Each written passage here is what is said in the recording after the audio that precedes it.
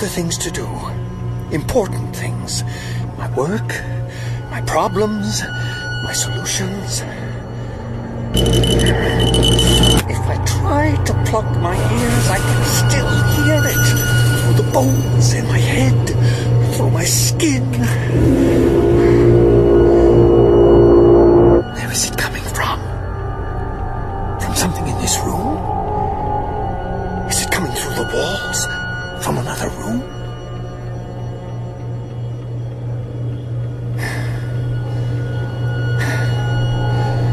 No, I will not pay attention. I do not want to hear it.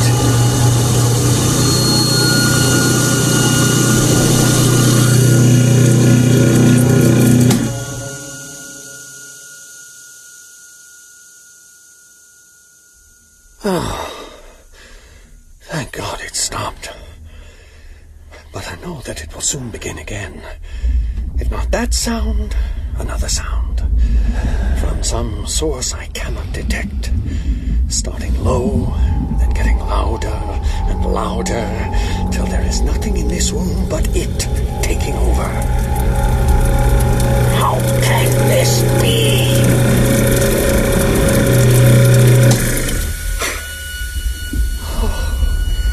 I can't understand it. I've always been so good at keeping things out. I did not even have to try.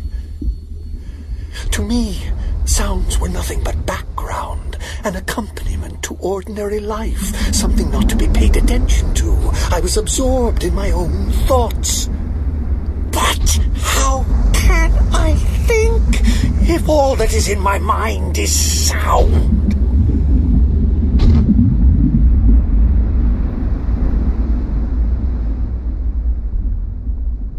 Once I was capable of resistance. Now I am nothing but a listening device. As if I have grown hollow. As if I am nothing but an echo chamber for whatever sound comes into me. As if I am nothing but an ear. As if I am all ears.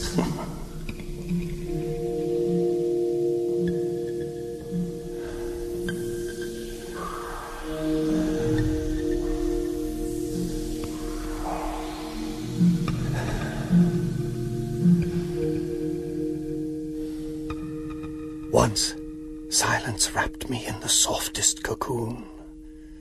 Yet it was as impervious as the thick... All right, and that was a sample of the work you're going to hear from the artists today, Eric Bauersfeld and Jim McKee. Jim McKee is a sound designer. Eric Bauersfeld is a voice talent, also sort of a producer, director, has written his bit.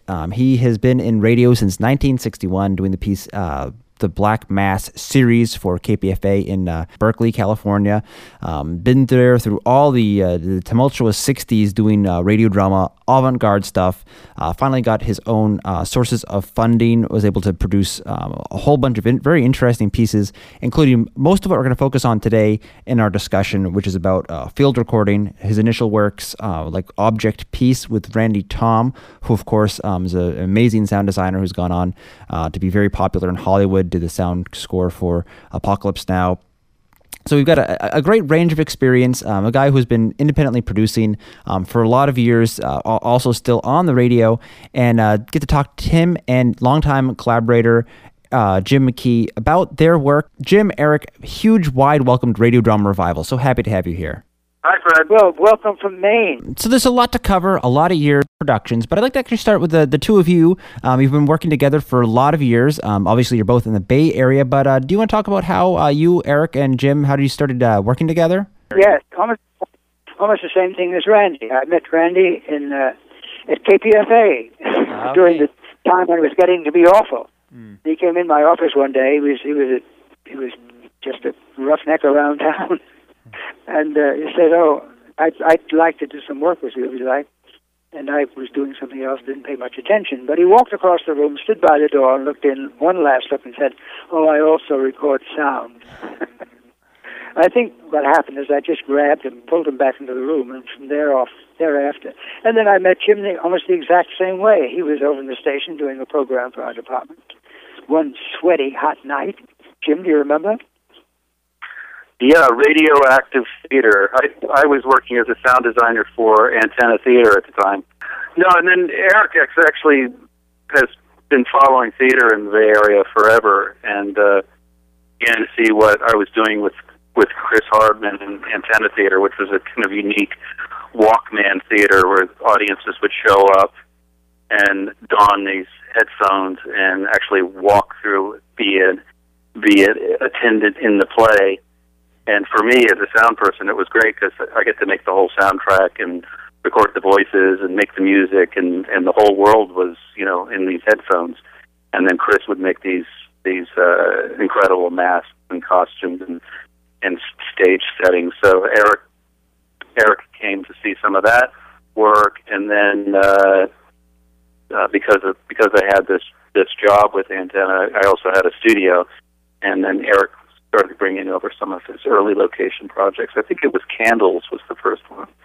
My entire world was sound with this theater company, and even more so because the whole plot and all of the information was delivered through the headphones.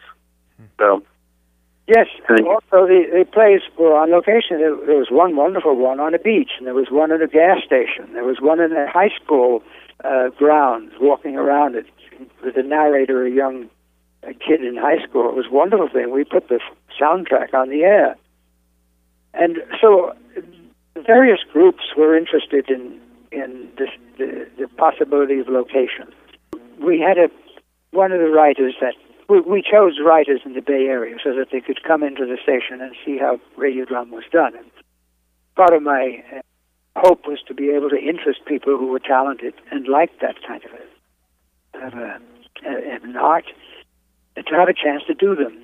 And the best way is to bring them into the studio and let them watch, and then let them participate. And that's how we got a lot of writers and actors, and then the most important thing, sound design. Two very important sound designers, and one was Randy Town.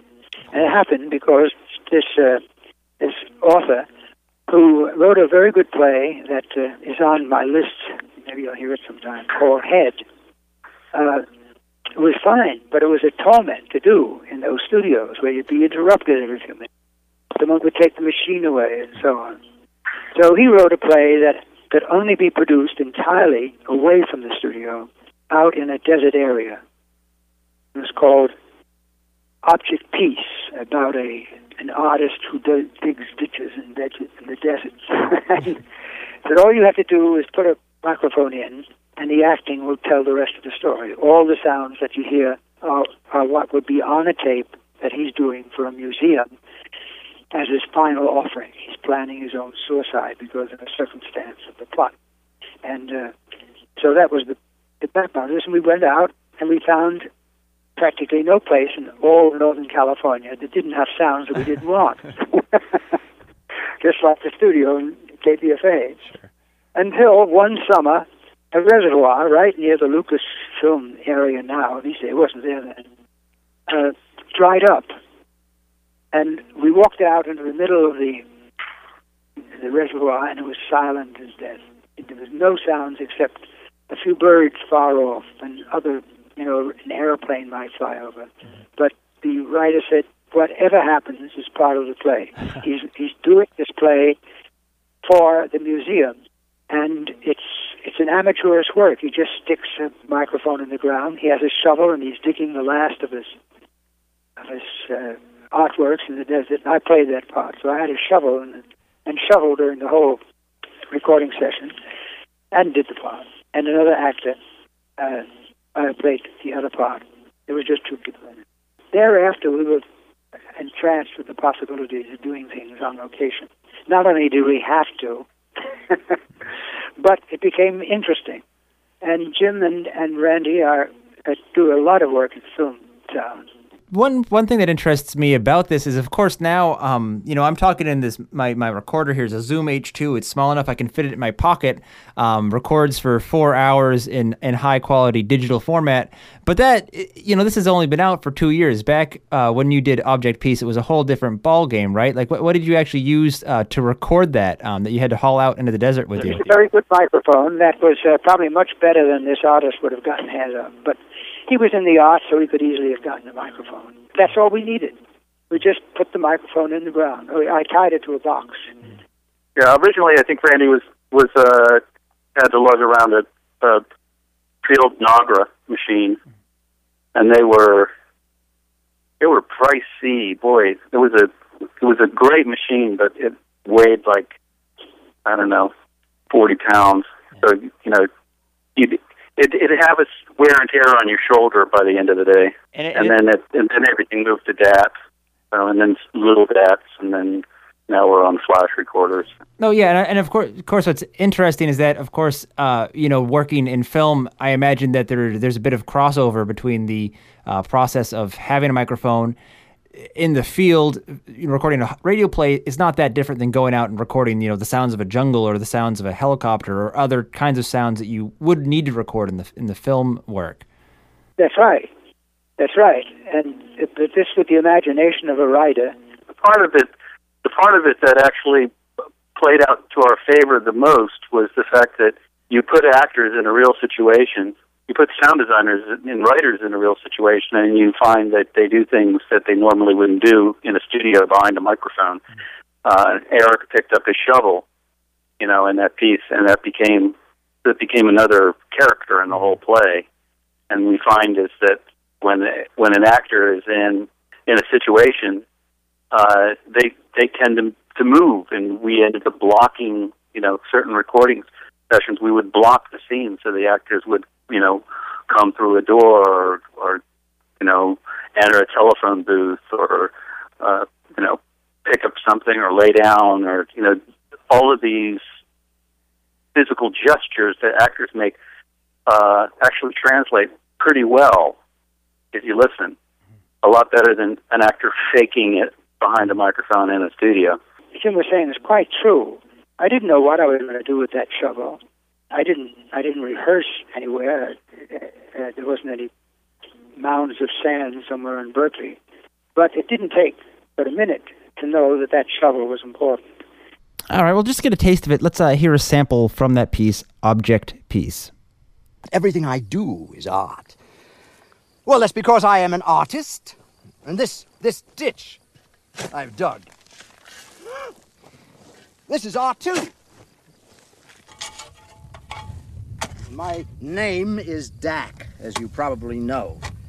And I make contemporary art, which brings us back to the ditch. And the tape recording of me digging a ditch. Both the tape recorder and the ditch are art. Oh, here comes Charles. Charles is my assistant, ladies and gentlemen. He likes to be called Chuck. I call him Charles. Hello, Jack. Hello, Charles. Come on, let's go. Oh, well now, why don't we take a break first? Here, have a drink. Have a drink of this. Oh, we have to talk. Well, anything you want, Charles. Dad! What is this stuff? That's Pinky's Special Scotch. I buy it from a guy in Reno. Don't you have any water out here? No, I'll stick to whiskey. How hot is it? Well, I don't know, Charles. I'm sorry about this. Sure. I told Judy you'd never kill yourself. But she sent you anyway, didn't she? That was sweet of her. And nice of you. Very nice of you. Oh, she would have come, but she had that lecture. I guess it was a pretty big deal. I can understand her not coming. Oh, she felt real bad about your telegram. Oh, yes. The telegram. The shadow knows. Stop. Am at the project. Stop. Come pick up my body. Stop. You know I'm recording this, Charles. I wouldn't do that. And that was a piece from Object Piece, sound recordist Randy Thom. And Eric, tell me about how this changed how you went about doing radio drama. Well, another thing about the film sound designers, both Jim and Randy, and as I know, there are many others, but is that they want to be where the film is being made, so that they can get a sense of the location in which they can see and hear things that the director doesn't see or hear, or anyone else.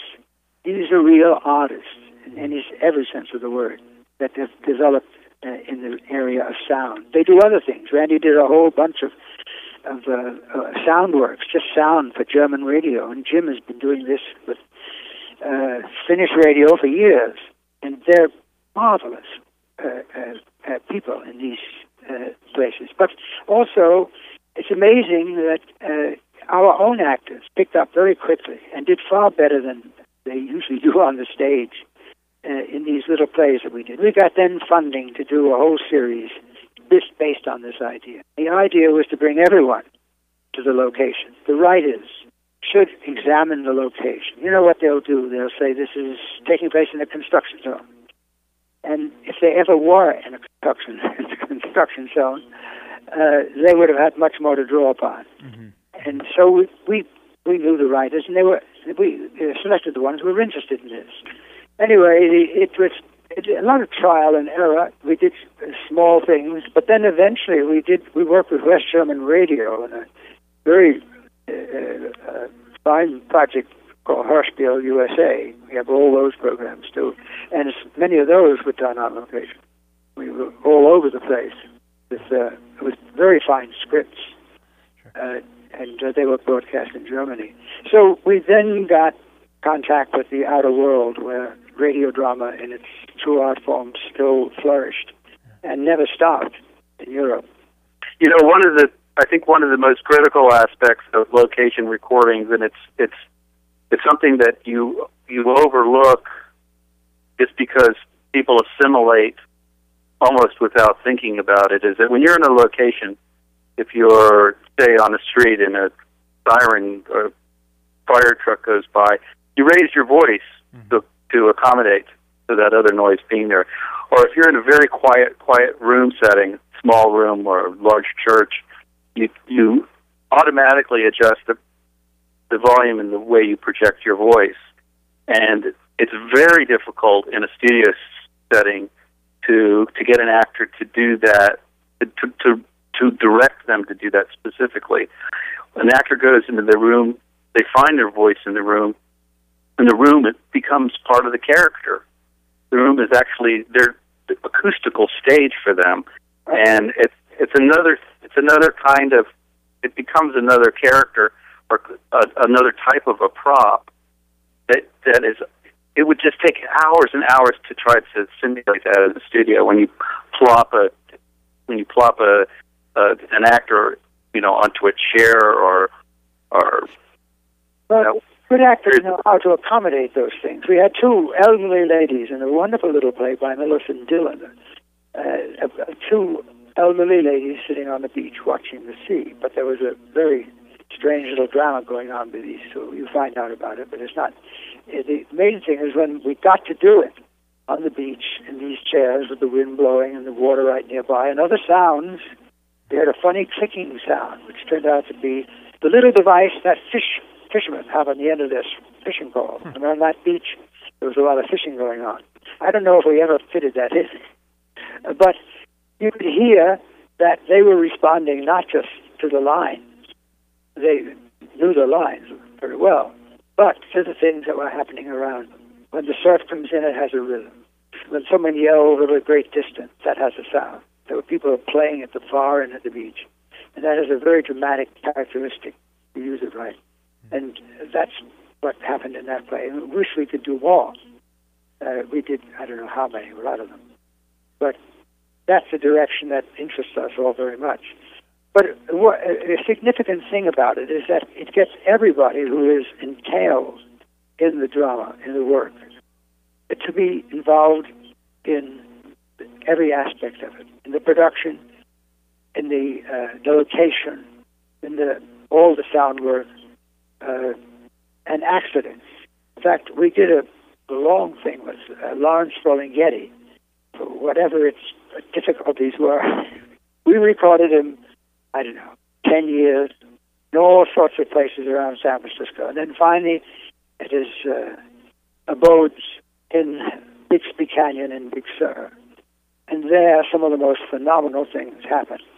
And Jim, you can tell them about a few, but this was a case where the surrounding suddenly entered the play and took a vital part. I can almost hear it. I can almost see it out there. There is a beating of wings and a white radiance. A white radiance. A brightness falls from the air.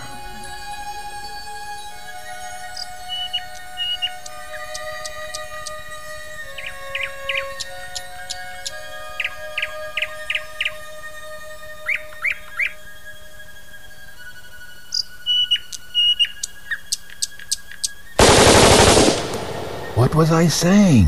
I forget exactly.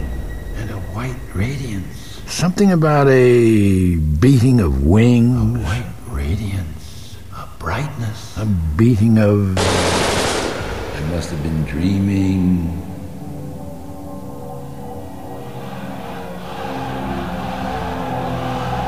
I was saying I heard something. Some beating of wings, a light. I can see them marching down there. Thousands of them. Thousands of those little two-legged creatures, each with a little flag. Each waving a little flag.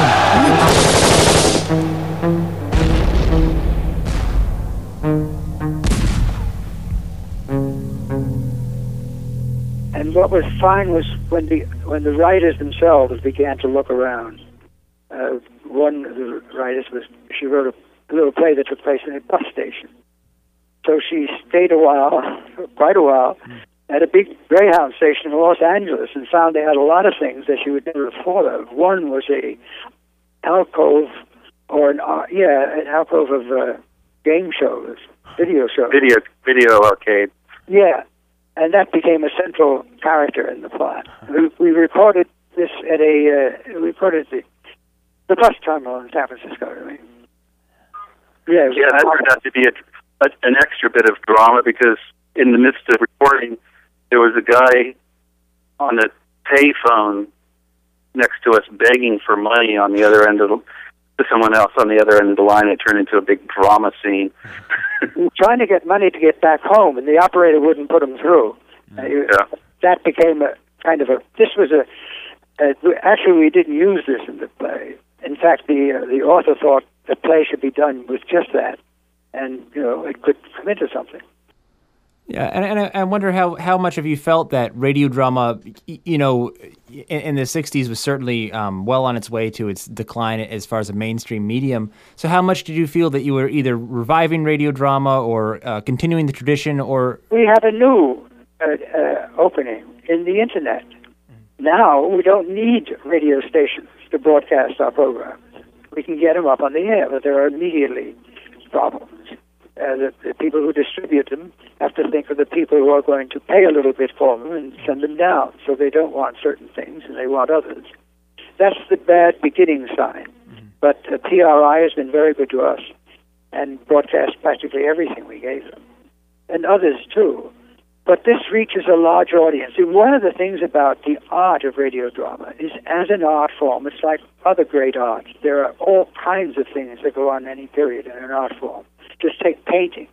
In any one year, you get avant-garde, you get paintings that go back for centuries, and you get things that are experimental and bizarre like Dada and so on. And that's the whole scene of the art. And without any of the experimental things, the rest suffer. And if you just put on traditional radio drama, the artists who can do things that are imaginative don't get a chance to be heard and don't get a chance to be produced. Now, that was always a difficulty with the radio station, but it didn't affect us very much. We did what we wanted, and we got the money to do it until even the sources of money were commercialized and got a touch of the corporate interest, and that made certain kinds of requests or proposals unacceptable. And that's one of the dangers that all the arts face in the world today. So that range of things is what's missing in our country, and it'll probably never come back unless something happens with the internet. If we can get the PRIs and the other sources, distributors, interested in an idea like this, so they take a chance on work that is not going to reach everybody, that's experimental, that's inventive, and lose then all of the principal sources of innovation in an art form, that would be terrible. But in America, we have a few people that are doing what they can in that way, but not very much. Yeah. I have to go to Helsinki. Actually, I have to go to Kitee, which is the person that I work with, Ari Huhtamäki, doesn't even use this facility anymore. He's got a cabin about 10 kilometers from the Russian border, and it's in an environment that's so incredibly quiet that we just record in his cabin, and he's got really nice chefs and Neumanns, and everything's done right there on the laptop. So hang out in the cabin for 12, 14 days with a couple of people. You're bound to do something. well, it's an interesting juxtaposition of two worlds. Two phenomena. One is that, in one way, the influence of radio stations has decreased. Yet, and the ability for people to produce independently has increased. Both the cost of equipment, like you just mentioned with the laptop, that's a far cry from a full radio station. So the means are there for independent producers, yet the economic model still hasn't seemed to follow yet. Yes, all the very good things that came out of Europe were fully supported by tax money, and they had all the grand equipment that they needed. I mean, their studios were a miracle. They could change a studio's sound ambience to anything they wanted, and they did things in locations that were quite grand. I heard, but they had to develop special skills to do it, and these skills are available everywhere. A lot of people are interested in sound and this kind of thing, but they have no opportunity to practice it. And there's no salary involved, and they live, squanderously, and so that it's not supported in the grand style that the arts eventually were in Europe for radio. But now that's going. When I first went to the European Union to hear what they were doing, the first thing they said at this law in Berlin, "What do we expect from America?" I said, "Beware, just beware." And when I explained it to them, they said, "Oh, this cannot happen here. This would never happen here. No, we've got laws. They always sometimes little advertisement at 6 o'clock, but nothing with the children, We got that all figured out. Now they're crying. What do they cry? So spreading everywhere. It's a worldwide phenomenon. And the BBC is putting out less and less interesting things, less and less experimental things, and less opportunities for really skilled actors to play the part. They had the best performers in the world, practically, in their radio drama. And the same way with German, the actors in Germany.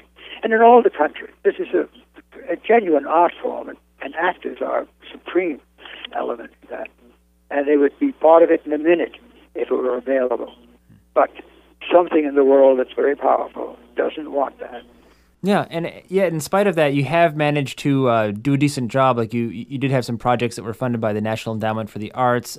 You've managed to scrape together a lot of really great projects over the years.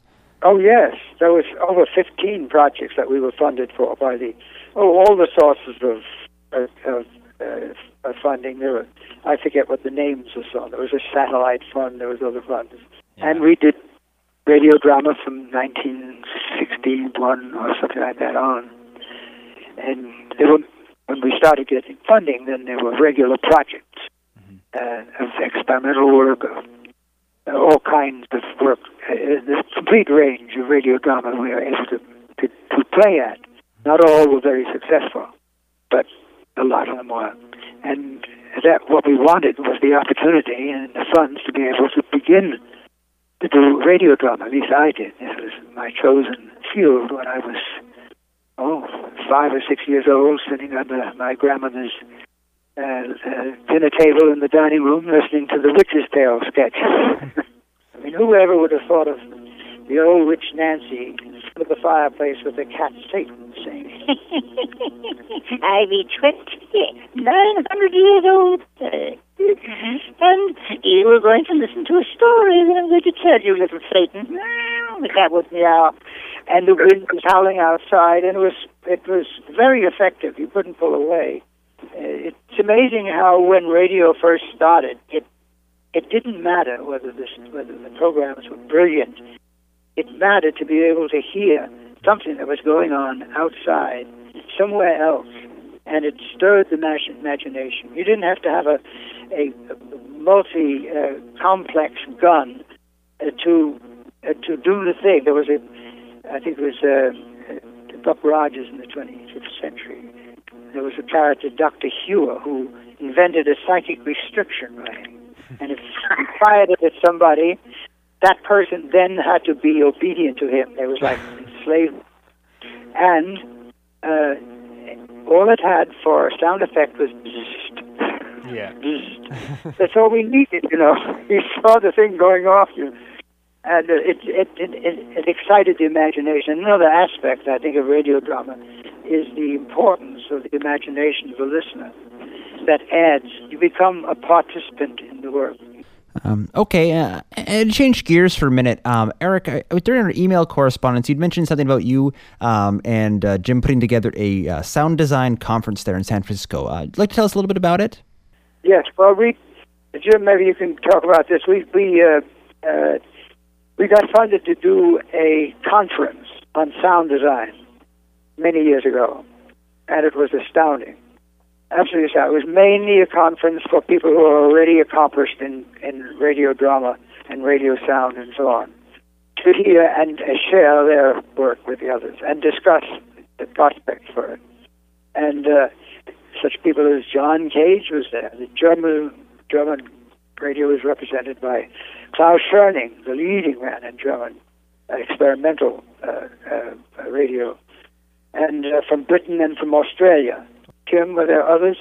Yeah, it was all over the map. But the point of, I think, an interesting point of all this, Harry and I put together a similar conference about 10 years after that one, and the notion was, let's look outside of our sound field. Who's the guy that producer that you like the most in popular music mix? Who's the guy that you like the most in mixing for films? Who's the guy you like, most for nature recordings?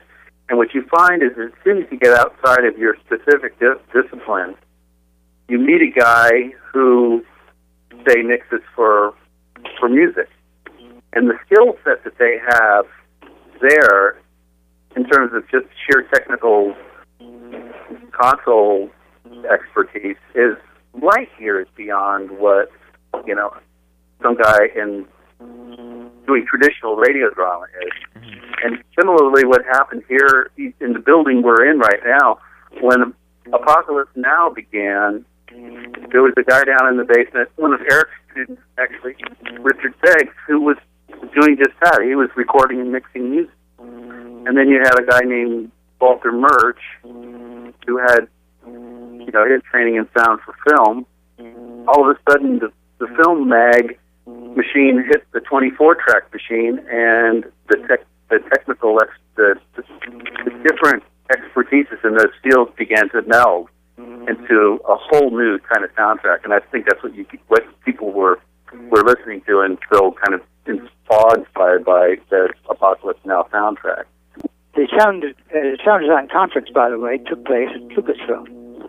We had their huge technical building and a wonderful auditorium to bring the guests to see and hear, to hear works that were created by some of the people that were there, and also people like Randy and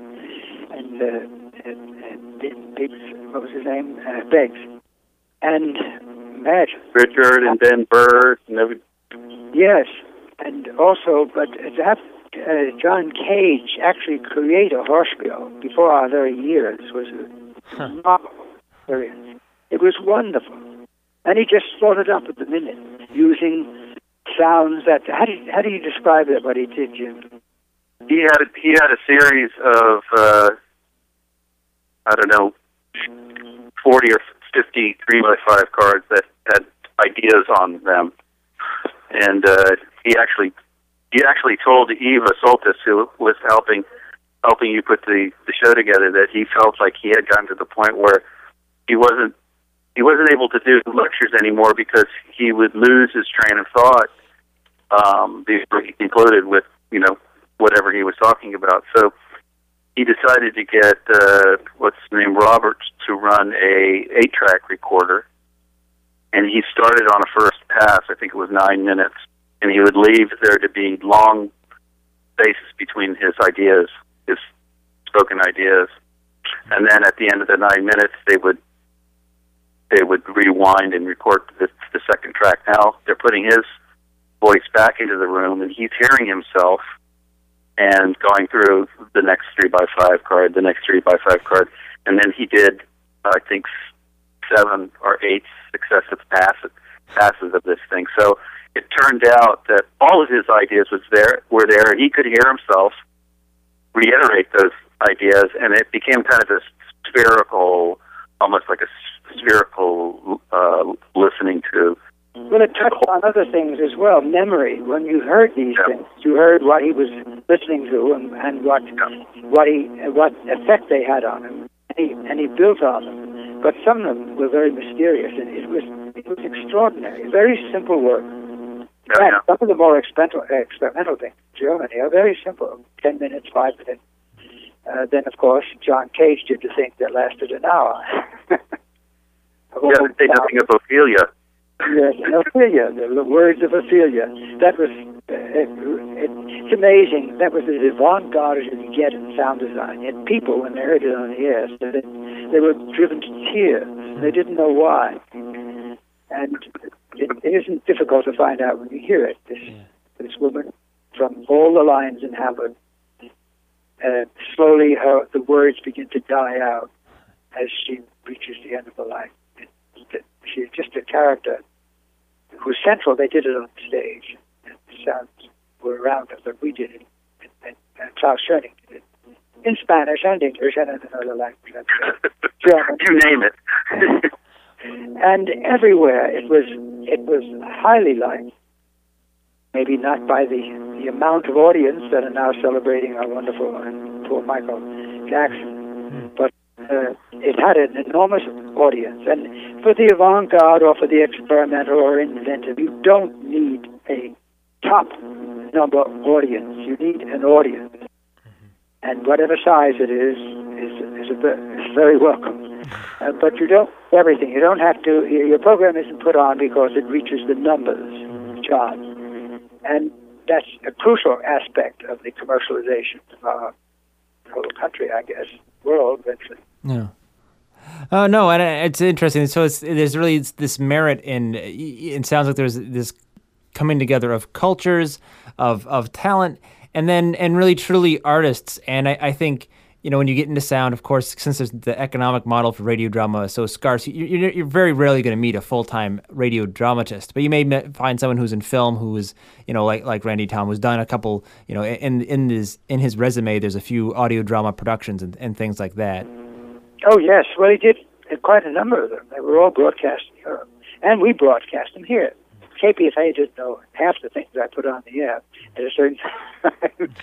Well, but, we were all members of the station and had a status of seniority. And all these people who are taking over all the programming are individually very nice people.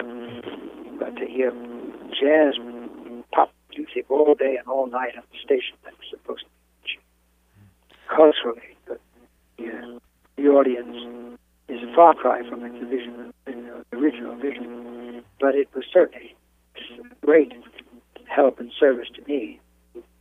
Just learning how to do the basic elements of radio drama at that station with the help of John Whiting was an opening to me that I would never have gotten otherwise. So I have great respect and loyalty, if I saw it, to our KPFA. And there are other stations too in the Pacifica network. So, Eric, if you don't mind, I'd actually like to ask you a question. This was actually sent in by a listener who wanted to know about your relationship with Tom Lopez, who I believe you knew at KPFA in San Francisco back in the day. There is an interview that's out there where Tom mentions your name as one of his influences, and I wanted to see if you wanted to talk a little bit more about your relationship with Tom. There's some things I would never tell anyone about my relationship. Well, whatever is fit for the However, air. among those that I can, I'm only joking, of course. Because he came to the station, KPFA, he was interested in radio drama, and I said, go ahead. And whatever he did, we put on the air. I can't remember them all, but he did a very funny little play about, I think someone was looking at a television set, and in the television set, there was a television set. And as the play progressed, it went closer and closer to the television or the radio. I forget what it started out with. But it was this tunnel of interjections that went on everlastingly. From one television set to another television set that was in that television program to another, to another, to another. I don't know how it rounded out, but I thought it was an ingenious idea. And I'm sure he finished it. Just ask him sometime. But he was obviously a very talented person under the KPFA. He learned very quickly how to do whatever he wanted to do. And it was wonderful having him. I went up to see him at Fort Edwards for one weekend. Marvelous. Don't see him enough. So you've got a career of work here spanning over 40 different years, all kinds of different pieces, most of it which were originally produced and broadcast on the radio. Where do you actually hear those now? How can we get them in the digital age? We're just getting to the point now. Eric and I have been working on a website for 2 or 3 years, and we've gotten the framework of it up pretty much. And the plan is that Eric is archiving each of these individual. There's I think 13 or 15 in a series, different series, and then each series has it's 10, 15, or 20, or 15 or 20 programs. So he's creating individual pages for each of these programs, and on them will be 3 or 4 minute sample of the piece. Okay, great. And then I think I'm going to work with John or Jay at PRX. I think the PRX has got to deal with iTunes now. So if an individual wants to buy them, they can go directly to an iTunes situation, and PRX then will be the one who is the middleman for the whatever broadcast. Excellent. Well, Jim, Eric, thanks so much for your time today. Again, you'll be able to find their work soon at the Bay Area Radio Drama's website, bardradio.com. You can also, their work will be on PRX at some point. If you look for it, you can find Black Mass, all of its audio. I think it's been archived at KPFA and Jim's studio, Earwax Productions, at earwaxproductions.com. Again, Jim, Eric, thanks so much for your time today. Thanks for having us. Oh, it was a great pleasure, great pleasure. All right, again, that was Eric Bauersfeld and Jim McKee, earwaxproductions.com, and coming soon to bardradio.com. And I will definitely keep you up to date on what's going on with that at the radiodramarevival.com blog. Next week, we are going to begin a series on Colonial Radio Theater. No doubt you've heard them, probably may have heard them on the Sonic Society, or have heard some of their own standalone productions. They've done a ton of stuff. We're going to be featuring a whole selection. I'm going to have a Western on there, an adventure story, and some comedy, and of course, talk with the series creator and producer Jerry Robbins. So that's going to be fun. That's going to wrap up the month of August. Then we're going to get into a bunch of fun stuff for September. And of course, the scary stories of October are not far off. Of course, in the meantime, you can always check out the blog, radiodramarevival.com. Find a link to subscribe to the podcast, archives of previous episodes, reviews, the in-depth Malleus series by Chris Duker, my weekly column, Fred's Fuse. And while you're there, you can always join the conversation. Please leave a comment or two. Let us know how you felt about the stories. You can also find us on iTunes. Search for Radio Drama Revival. That is wrapping it up for this week. Radio Drama Revival is produced by me, Fred Greenhalgh. Copyright of individual shows remains to the original producers, but please do share this show as much as you'd like. Radio Drama Revival originates in on-air radio at WMPG-FM, Greater Portland, Maine's community radio station, and it is podcast at radiodramarevival.com as a labor of love by yours truly. Till next time, keep your mind and your ears open. Thanks for tuning in, and have a great week.